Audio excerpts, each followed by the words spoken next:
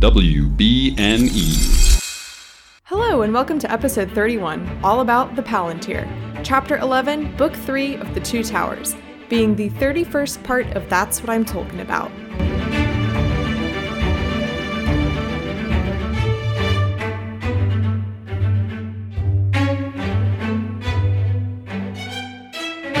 Hello, my name is Mary Clay. If that's too complicated for you, just call me NC. And psych, got you again.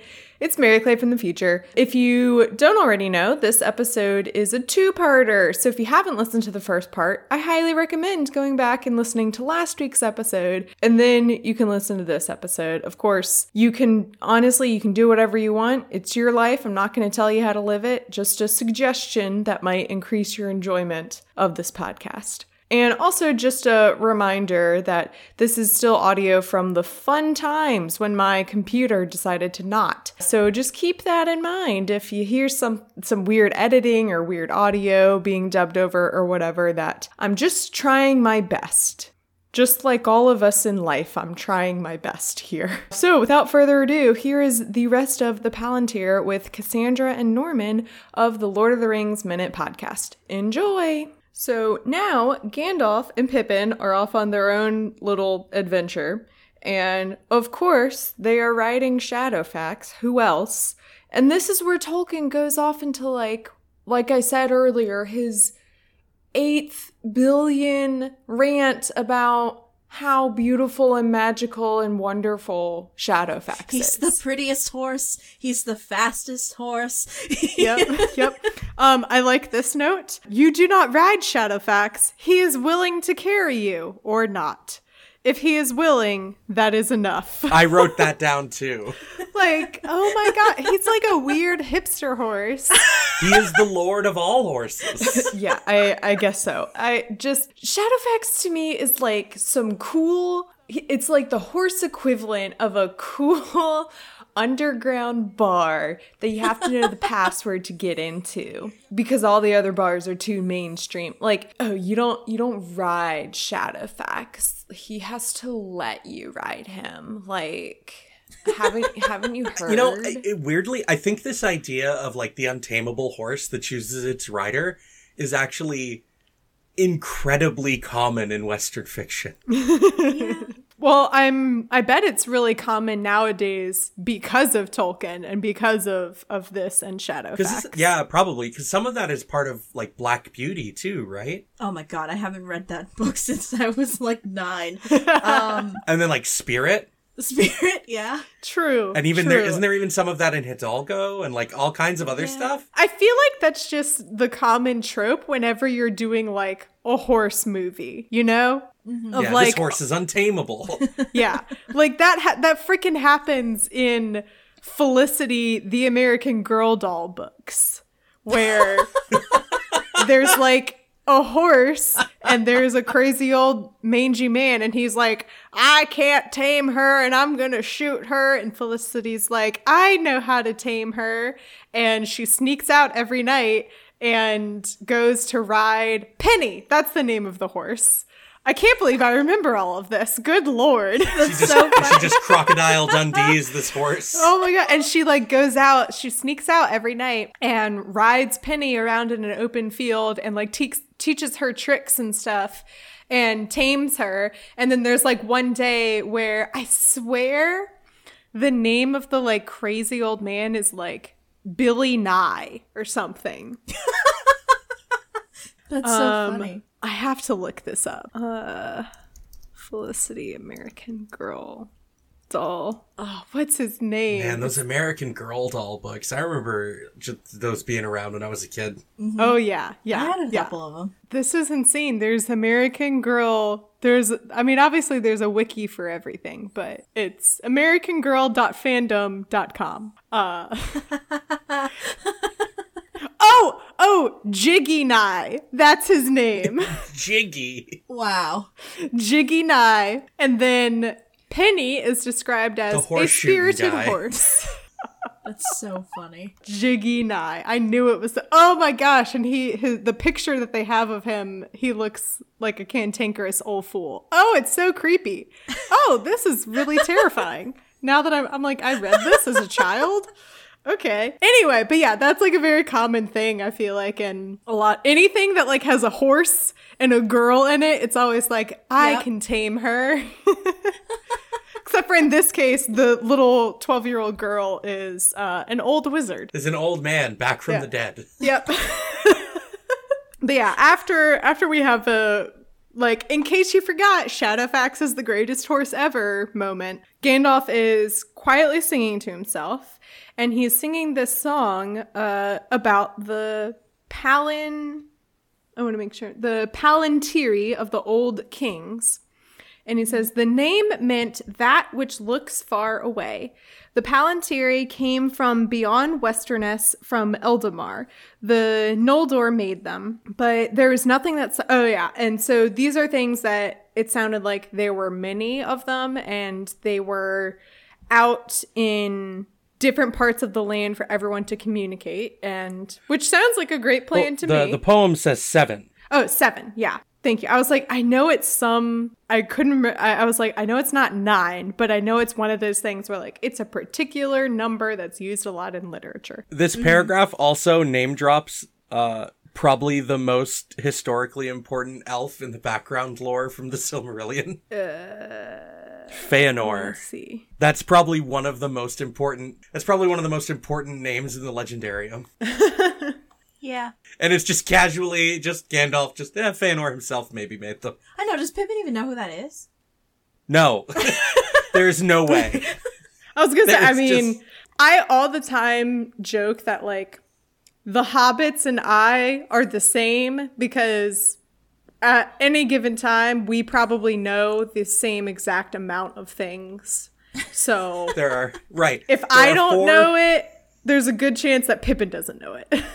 There are 4 proper nouns in a row that I just don't imagine Pippin knows what means. Yeah.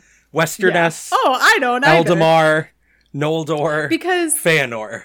Yeah, so it's really bad, but my brain goes into whenever Tolkien will start listing a bunch of proper nouns in a row, my brain is automatically like, I'm sure this isn't that important because it's probably him just describing the landscape.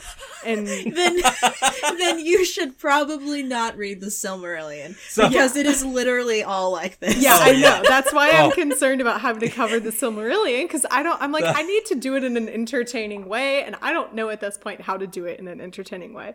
So like the thing about the Greater Legendarium and like all the stuff that's in like Book of Unfinished Tales and Book of Lost Tales 1 and 2 and the Silmarillion is that's all stuff Tolkien wrote before writing this because he wanted to give this world a history before he wrote a story in it. I know, because that's insane. It's just like no one writes like this, Tolkien. Before or since. Pull it up. Let me find this. It was like, so this is a comic. It says, Tolkien teaches intro to fiction. And this is him talking. He says, who here knows the first thing an author must do when beginning their novel? And one of the students says, develop characters. And he says, no, the first step is constructing an entire elf language from scratch. Always. It's like, yeah, sure. 2 of them, in fact. Yeah, no kidding. Oh my gosh. Anyway, but yeah. So this is something of times long ago, and Gandalf says that he says, but there is nothing that Sauron cannot turn to evil uses. Alas, for Saruman, it was his downfall.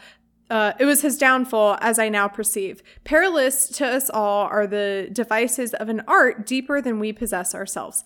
So this is kind of where we get some answers and conclusions to what the heck happened with Saruman. Like, how did he fall so far? And it was a combination of he found the Palantir and was so obsessed with understanding it and expanding his knowledge. And he looked much farther than he should have in it. And so it was Saruman's own arrogance combined with Sauron's manipulation and evil powers of, whatever. It says further and further abroad he gazed until he cast his gaze upon Barad-dûr, then he was caught. So that's what happened. So it is nice now that there's a little bit of like, okay, one of the many loose threads has been tied here. There's also a reference back to one of the most important places that they go through in Fellowship of the Ring in this little section too. But it's not called by the same name, although I think Aragorn gives you its proper name at the time, which is Weathertop, Amon Sul. Oh, yeah, it does. You're right. I know what you're talking about. It doesn't happen that often, but every now and then I'm like, yeah, I know that place. Because it also housed one of these in the past. Yeah. See, it also mentions minus Anor, minus Ithil. Yes. And obviously we know those have huge significance, and everything has significance. Yeah. Yes. It's Minas, right? I think it's supposed to be Minas, yeah. Yeah. Because it's Minas Tirith and... Minas Tirith, Minas Morgul, Minas Anor, Minas Ithil. Okay. I like that the fall of Saruman kind of mirrors the fall of Moria. Like, they just got too greedy. They, like, dug too greedily and they dug too deep. And, like, Saruman, like, was too greedy with knowledge, so he cast his gaze too far. And he's just like, oh, well, evil now. Yeah, I'm just a little bit before this in the chapter, Theoden says, oft evil will shall evil mar. Is like a way he puts this. That when you put your mind to evil deeds, that evil will undo you, is what that's saying, what that sentence means. I just like the way Theoden puts it. I'm so glad you interpreted that, because I remember reading that sentence over and over, just trying to like force my brain to figure out what it meant. So yeah, that makes sense. Also, I love Theoden, so I just thought I would point that out. Yeah. That's like the one thing that your guy says, so. Yeah, that's like the one thing he says in this chapter. Because Theoden and Treebeard are like two of my favorite characters in the story. I'm trying to think at this point, who are my favorites? I really like, I think I just really like Legolas and Gimli. Yeah. I think it's really hard not to, especially in the books. I know, right? Man, who are my favorites? I want to say, oh no, that's a lot. I would say my favorites are Galadriel and Legolas. Elves. I love them both. I love elves. The elves. The elves are the best. Elves. They're great. They're great. Did you enjoy Glorfindel while he was around? I know. Well, it's funny because I made a lot of fun of his name because he's introduced and like he has long golden hair and it's like flowing in the wind and he's beautiful. And then he's like, "Hi, my name is Glorfindel." What an atrocious name. So, he was originally supposed to go with them in really early drafts of the story. Oh, I would have loved that. He was the one that was going to fight the Balrog and fall in like the earliest draft. Oh, cool. Interesting. I love hearing stuff like that. Like how J.K. Rowling originally considered killing off either Hagrid or Arthur Weasley. And then she was like, I can't do that to Harry. That's too mean. No, instead I'll kill one of the twins. That makes it better. Yeah, instead, let me kill one of the let me kill one of the most loved Weasley children. But I'll leave Percy alive. Just kill Ron. Percy. Just do it. What? Whoa. Well, I think Ron was actually supposed to die. I think he was supposed to die in like early imaginings of the series, but she was like, I think that was going to be way too dark. And I remembered that this started off as a children's series, and I stopped that idea right Just like there. Ron instead of Cedric Diggory. Yeah. Instead of this character we knew only for a single book.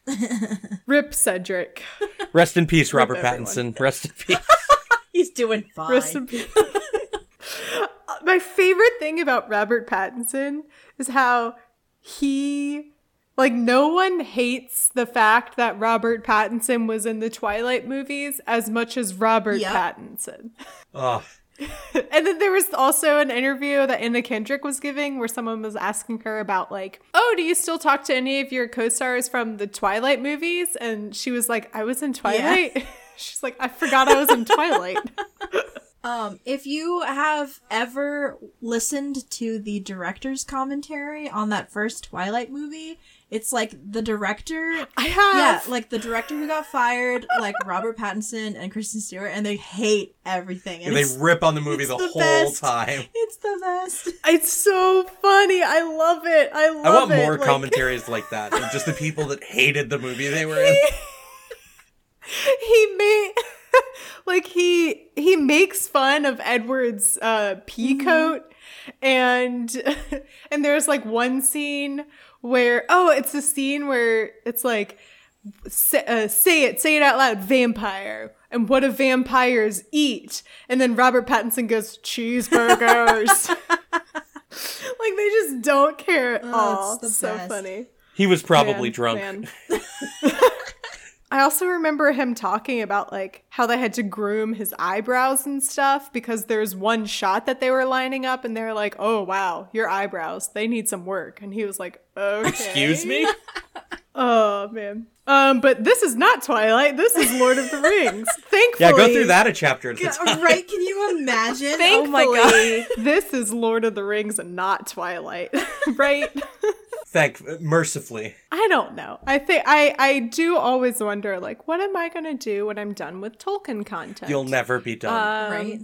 I don't know. I thought when I started this podcast, I don't know, 9 months ago. That's not right. 7 months ago. Sure. I was like, oh yeah, I'll be reading these books for 5 years. And then here I am less than a year into it. And I'm like, oh, I'm going to be done reading the books a lot sooner than I thought. Well, how many like ancillary books are there? There's like 9. More? No, there's like more than that. There are, I think that there are 15 volumes to the history of Middle Earth. Oh my god. I know. That's Because there's the Silmarillion, which is at least like stories. And then Unfinished Tales and Book of Lost Tales are also kind of stories, but some of them aren't really. Yeah, they're just fragments. And then there's just like 15 more books that are just not stories at all. It's just about how the books were written. And his notes. And his notes and stuff. My gosh. That could be cool. Yeah. To learn his notes and be like, just very dense. get some insight into what he was thinking. Just real dense. Yeah. Not that this isn't. I can only imagine. But anyway, so so it's at this point that I was like, okay, obviously this is not the Eye of Sauron. It's the Palantir and not an eyeball. I want to find it. Sorry. The Pippin saying, "I wish I had known all this before. I had no notion of what I was doing." Yeah, that. Oh my. And Gandalf is yeah, like, "Yes, you did. You knew exactly what you were doing, you little thief." Yeah. I knew, you knew you were behaving wrongly and foolishly. You told yourself so, though you did not listen. And then Gandalf makes up some, so basically Gandalf is just talking about like, this is the tool that Sauron has been using to control Saruman and has been using to manipulate. And he says, how long, I wonder, has he been constrained to come often to his glass for inspection and instruction? So he's basically just talking about like, yeah, this is a bad thing and it's very dangerous. And that's what prompts Pippin to say, I wish I had known this. Which I feel like, and Gandalf explains in the next paragraph, but that would have been important information to spread to the group of like, hey guys, FYI, I think this glass orb thing is pretty dangerous. So I'm going to keep it close to me and please no one touch it because it's very dangerous. If you touch this, Sauron will see you. Well, he didn't know what it was when Pippin. Yeah. I think he was playing dumb. Really? I don't... because it's Aragorn that's like, oh, obviously this is a Palantir because I know everything and I'm Aragorn. And because in the books I'm perfect. Yes, and Gandalf's just like, oh, man, you're right. Like, oh, fam. Honestly. But, so Gandalf says... I did not tell all you this before because it is only by musing on all that has happened that I have at last understood, even as we ride together. Mm-hmm. And then he also, if I had spoken sooner, it would not have lessened your desire or made it easier to resist. Okay, so I understand that he's only piecing everything together now, but I still feel like there was at least a part of him that was like, my suspicion is that this is not a good thing, and that, also maybe Pippin coming into contact with it could have an effect on him because my like, go with your gut, man. Like, use your wizard instincts or something here. Right, this is bad D&D group dynamics, Gandalf. Right, Gandalf. We need open communication for this to work. I do love just a little bit further down that same page, Pippin, I should like to know, and then Gandalf cuts him off. Mm-hmm. Mercy. Right, yeah. Yeah, but I should like to know, Pippin began, "Mercy," cried Gandalf, "if the giving of information is to be the cure of your inquisitiveness, I shall spend all the rest of my days in answering you. What more do you want to know?" And then I like this because Pippin kind of gets back at him, kind of like teases him back after all of these times that he's been made fun of. And Pippin says, "The names of all the stars and of all living things and the whole history of Middle-earth and over heaven and of the sundering seas." And then he says, "Of course, what less? But I am not in a hurry tonight. At the moment, I was just wondering about the Black Shadow." So I like that moment of Pippin pulling Gandalf's leg. Of like, tell me everything now that you're going to answer my questions. And see, we don't imagine that hobbits know a whole lot about the greater history of Middle-earth. But the fact that he uses the term Sundering Seas is itself a reference to a really big, important event from, like, prehistory. Oh. Maybe that's just the term that they, like, colloquially and they keep use. calling it that? Yeah. Yeah, but it, like, that name comes from, like, a big event in the Silmarillion. Oh, it's called the Sundering Seas for a reason. Interesting, okay. So is he using, like, outdated terminology? No, it's possible that people just call it the Sundering Seas because maybe the hobbits don't know why, I guess. That's just what the men call it and, like, what people have called it around them. Oh, okay. But, like, he knows what it's called. Right. He doesn't know why. Right. But it's just another reference Makes to Silmarillion sense. lore. Yeah. Yeah, I pretty much assume anything that has a capital letter attached to it is a reference to Silmarillion lore. Yeah, that's pretty safe.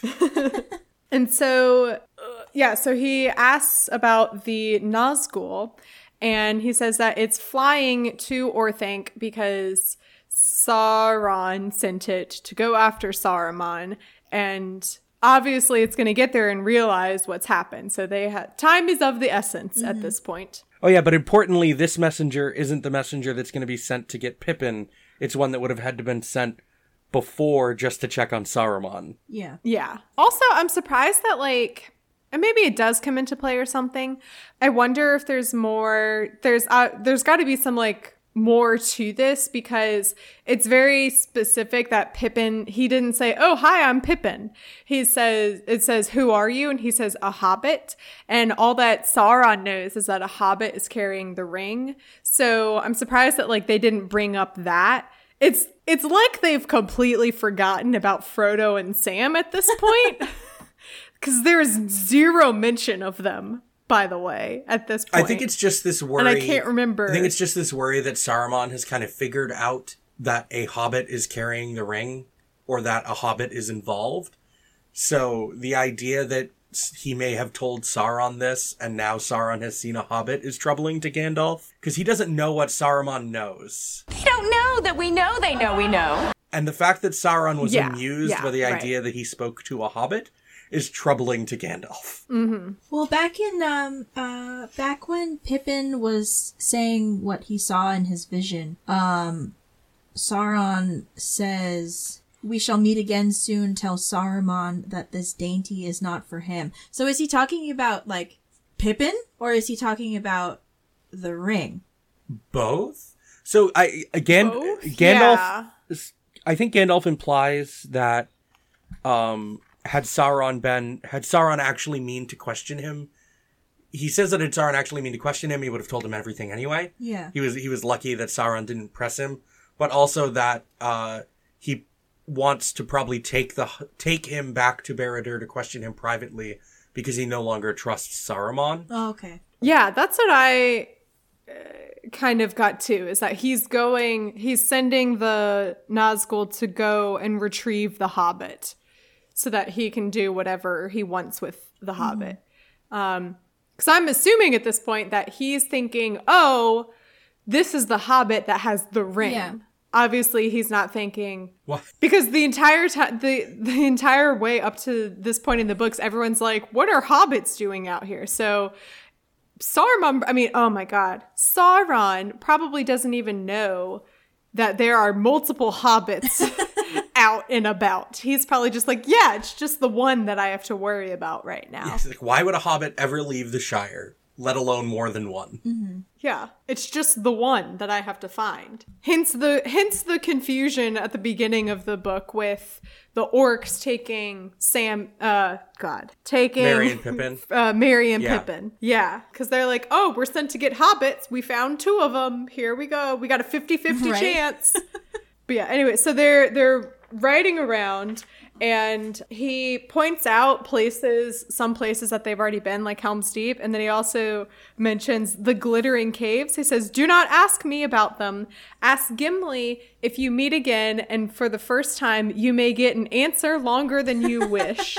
So I love that it's the continuity of Gimli's, like, obsession with the caves and stuff. Gandalf just likes roasting his traveling companions. Yeah. Like, Oh yeah, yeah. Gimli talks too much about these stupid And yet, caves. and yet Gandalf is occasionally Stupid the caves. most long-winded of all of them. Yes. Yeah, and that's also what Mary digs at him at the start of this chapter. Is he's like, I just wanted to know if we were going to stop Right? soon. You didn't have to tell me our you didn't have to give me your 5-year plan. I just wanted to know where I was camping Are for we the gonna night. eat soon? Like Gandalf. I'm a hobbit. I'm hungry and tired. Yeah, he's like, I have very simple needs, and he asks where we're going because he thought he thought that they were going to stop at Helm's Deep, and he says, to Minas Tirith, before the seas of war surround it. And Gandalf says, it's leagues upon leagues away, so that's fun.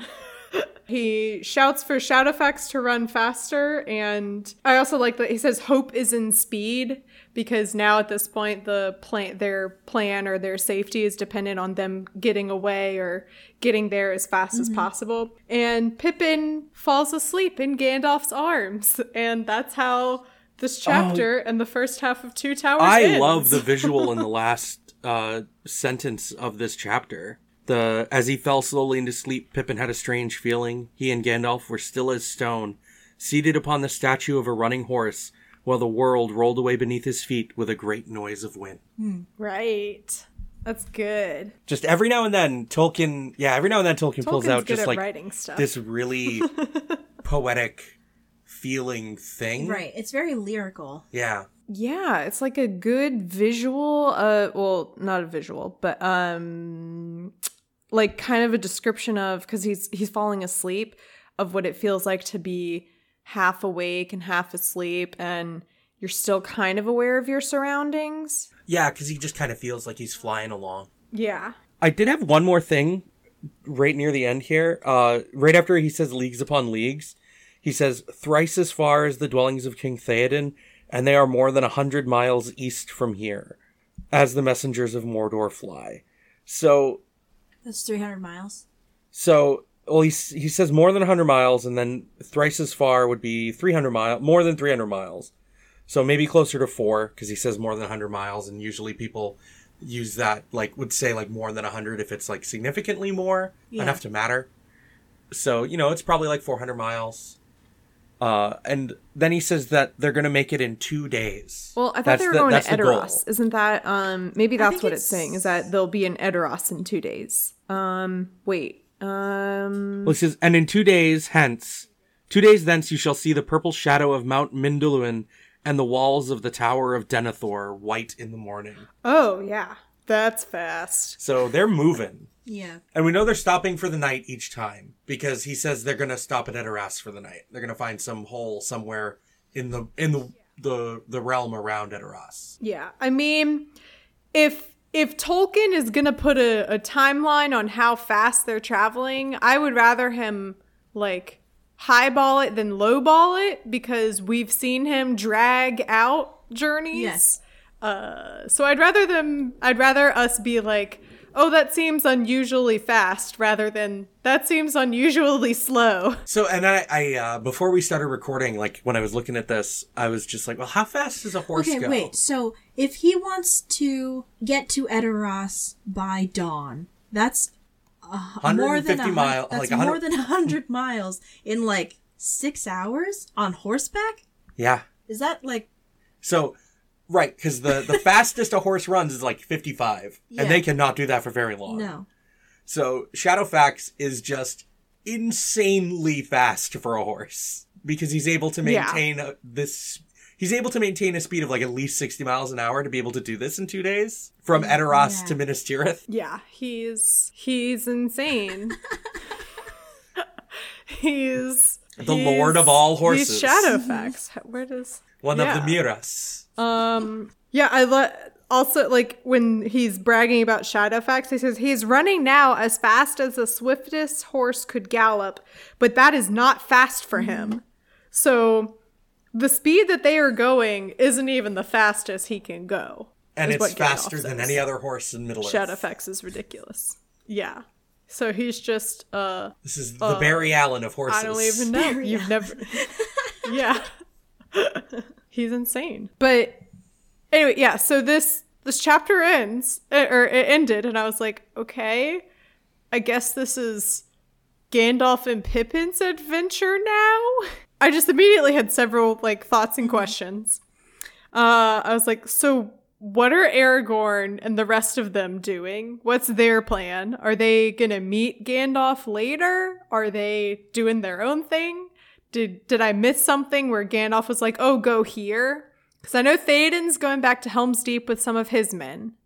And then he leaves the rest of his men for Aragorn and crew. Well, it says in this chapter they're going to Helm's Deep and then they're going to Dunharrow, which is a place you haven't been yet, I don't think, in the story. I don't think so yet. I was like, I need to know what's happening with Aragorn and Legolas. Where are they going? Are we going to meet up with them later? What's happening? I don't want to be separated And wherever from them. Legolas is going, Gimli will follow. Right. I was like, also, you've separated Merry and Pippin. This does not sit well with the universe. and then I just wrote, well, ... time for the Frodo and Sam section now. And I guess I'm going to learn to like Sam and Frodo by the end of this book. Yeah, it's funny because when I picked up the book to read the chapter to do this, I did not remember where this, like, what this part of the story was, because it's been too long since I've read it. And it opens up with all of these events, and everything that happens in this chapter is something that we, like, recently discussed on Lord of the Rings Minute, because it's in the Return of the King movie. Oh. So we just, like, recently talked about the movie version of all these events. Yeah. Oh, So it cool. just weird But how also, it lined up I mean, that way. I'm glad that the timing worked out. Yeah, that worked out. But it's weird how they chose to, like, put certain things in some movies that are in the book. So the biggest one was that Boromir dies at the end of Fellowship, the movie, but he doesn't die until the beginning of Two Towers. Yeah, it's in the first chapter of Two book. Towers, right? Yeah. It's not, it's like the first page of Two Yeah. Towers. I mean, Which I was laughing about because I think I will say my like least favorite character I think is actually Boromir. I just like to rag on him, but I like joked all the time, I joked at the very start when I was reading this. I was like, oh, the departure of Boromir. He's going to do something dramatic and he's going to leave and, I don't know, storm out. And then, like, I get to the bottom of the page and it was like, Aragorn found him covered with arrows and dying. And I was like, oh, it means surrounded by the bodies of, like, 60 orcs that he killed. he's dead. I was like, his departure is his death. The departure of his soul from his body Shuffled off this mortal is coil. what it Right. meant. Yeah. So That's so funny. but yeah, anyway, yeah, so it'll be interesting for me to like line up to be like, oh, this thing was in Two Towers, but they didn't talk about it or they didn't address it until Return Yeah. of the King or There whatever. is actually because there's like a big thing, like an event that is going to happen in book 4 that I remember watching the movie and I was just like, where is this? Like, did they just not include this? And like, I was the way, like, how are they not going to do this? yeah, and the way that they like split it up was like stressing me out because I was just like, what? But they, yeah, because the Two Towers movie is almost entirely arriving in Rohan through the Battle of Helm's Deep, and then stuff with the Ents. But then Yes. all the wrap up is saved for the beginning of Return of the King. yeah. Okay. Yes, I've been told that Helm's Deep is like one of the biggest battles in cinematic history. And it's funny because the chapter Helm's Deep is less than 15 pages, and the actual battle itself is like 5 pages or 8 pages.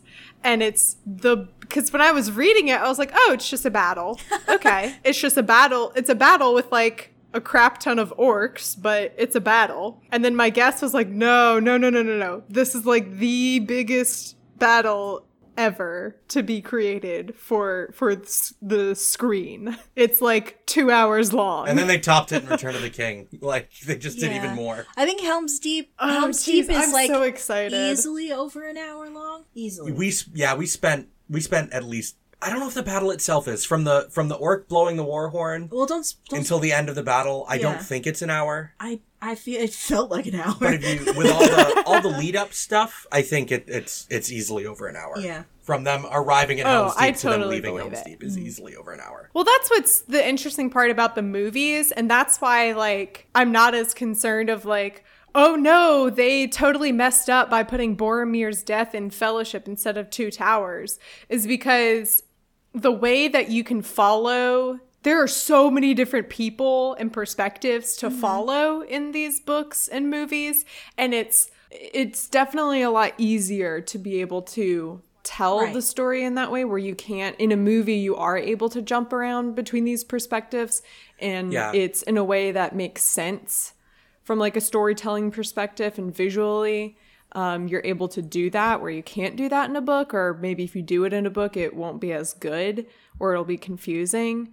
So it's not going to surprise me or anything when I'm watching the movies when that happens, as long as it makes sense within the story framework, and it's maybe it's just better for, chronologically speaking. Yeah, I Two don't know. Towers is the one that definitely is the most different structurally from its book. Yeah, that one I counterpart. totally get, and that one makes a lot of sense to me, because if the movie had been structured the way that the book is structured, it's like, all right, we got an hour and a half A+ content with my favorite characters, Aragorn, Legolas, Gimli. Ooh, look at that, Gandalf is back. Who would have thought?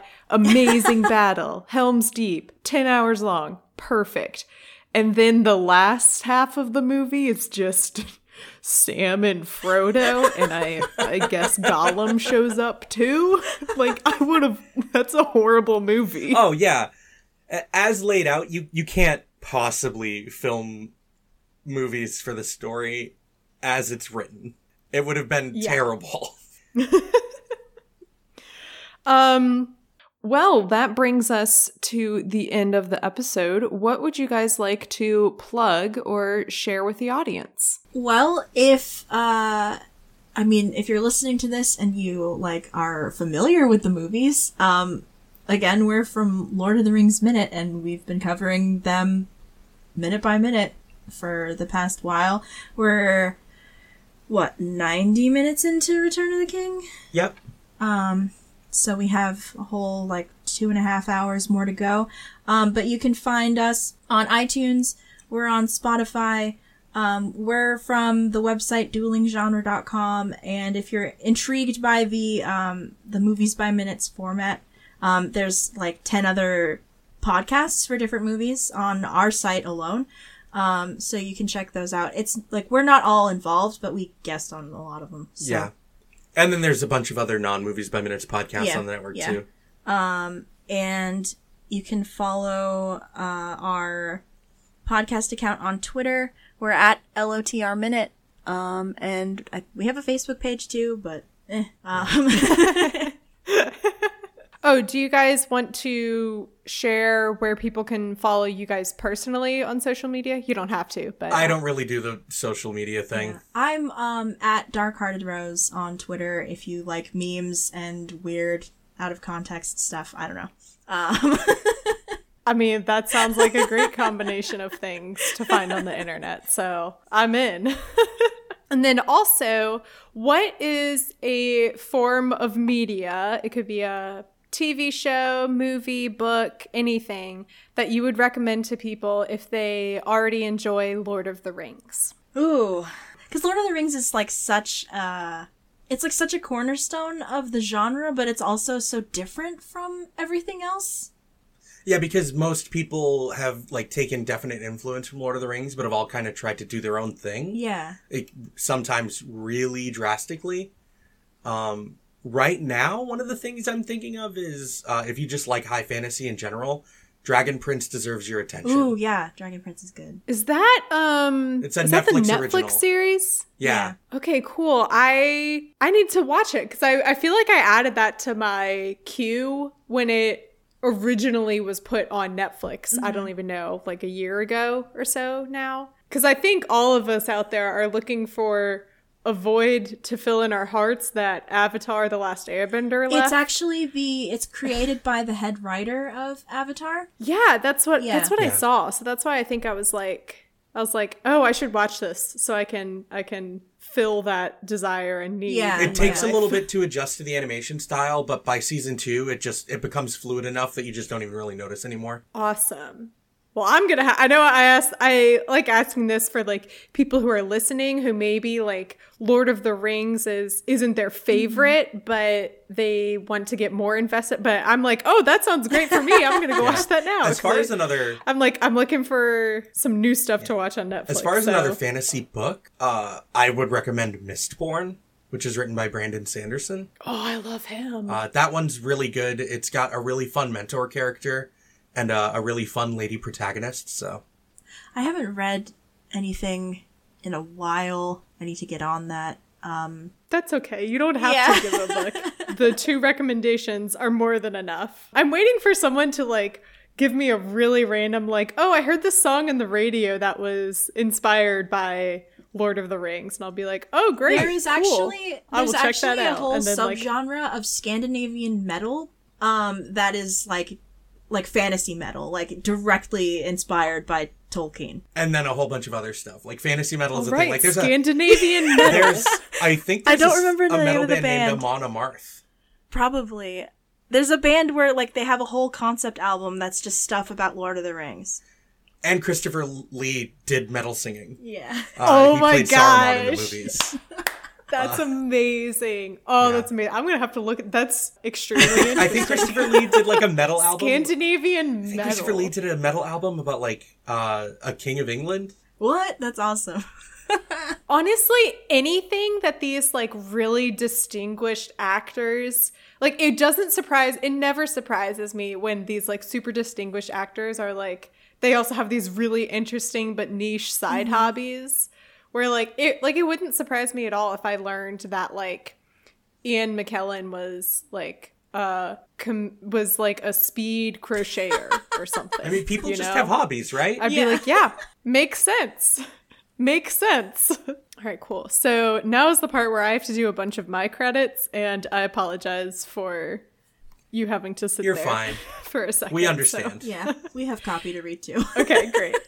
That's What I'm Talking About is a proud member of WB&E. To learn more about WB&E and shows on the network, go to WB&E.org. Speaking of shows on the network, have you tried listening to Sincerely Us? It's a casual musical theater lover fans podcast. Sure. It's with my favorite Broadway gal pals, Becca and Eni, and you can learn more about that now. Dear listener, today's going to be a good day, and here's why. Because today, you're about to find your new favorite theater podcast. I'm Becca. And I'm Eni, and we're the host of Sincerely Us, a podcast for the casual musical theater fan.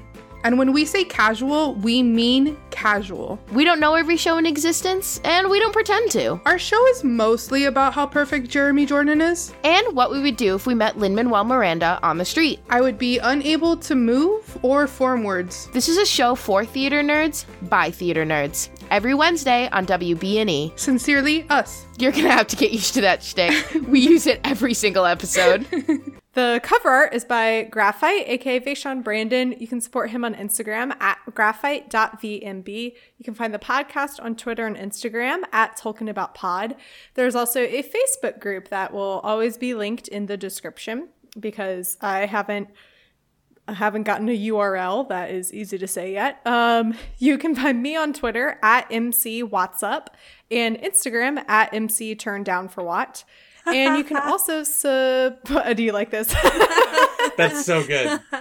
Thank you. I finally changed the majority of my Twitter hood. I don't know. My at name was MC4 or MCWatt416 because 416 is my birthday, and I don't know. And so I was like, I want to change it to something that's fun. And then a couple weeks ago, I was trying out some new stuff. Or like testing out new stuff and names and whatnot. And I found out that What's Up with like 7 U's was available.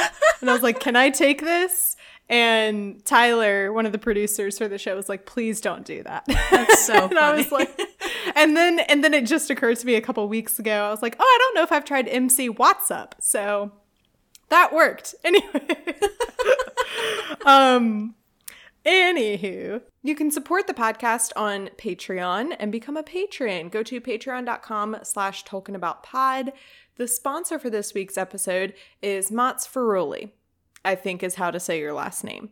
But then again, everyone in Discord went so long saying your name wrong. So what do I know? Thank you so much for being a sponsor of the podcast. It means so much to me. And with all that being said, Cassandra and Norman, do you have any final parting words for the audience?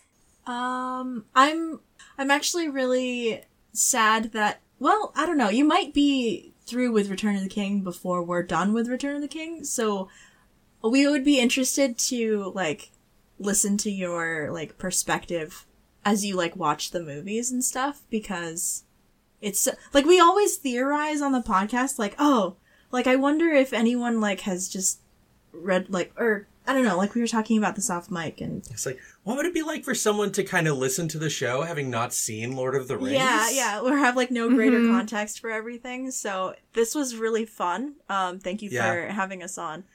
I very much stopped myself from spoiling a lot of things. Yeah, I know. I know, it can be hard. It can be hard. Depending on how quickly you get through book 4, we might be able to have you on for stuff that happens a little over halfway through Return of the King if you're interested. I have to look at my schedule, but we'll I chat. know we're gonna have to, like, I want to figure something out, but at the same time I want to go into the movies really because like it's so rare nowadays that you go into something with like a blank slate. Yes. And well, I mean, technically I won't be going into the movies with a blank slate because I'll have read the books in great detail at that point, but I am excited to like watch the movies for the first time, and even though I've seen Fellowship, I remember nothing about it. But I'm really interested to like watch it and be like, so this is what these things are all about, huh? Okay. I'm really excited for their taking the Hobbits to Isengard. Yes. The Hobbits. Really excited for that. Oh, it's great. And that's what I'm talking about.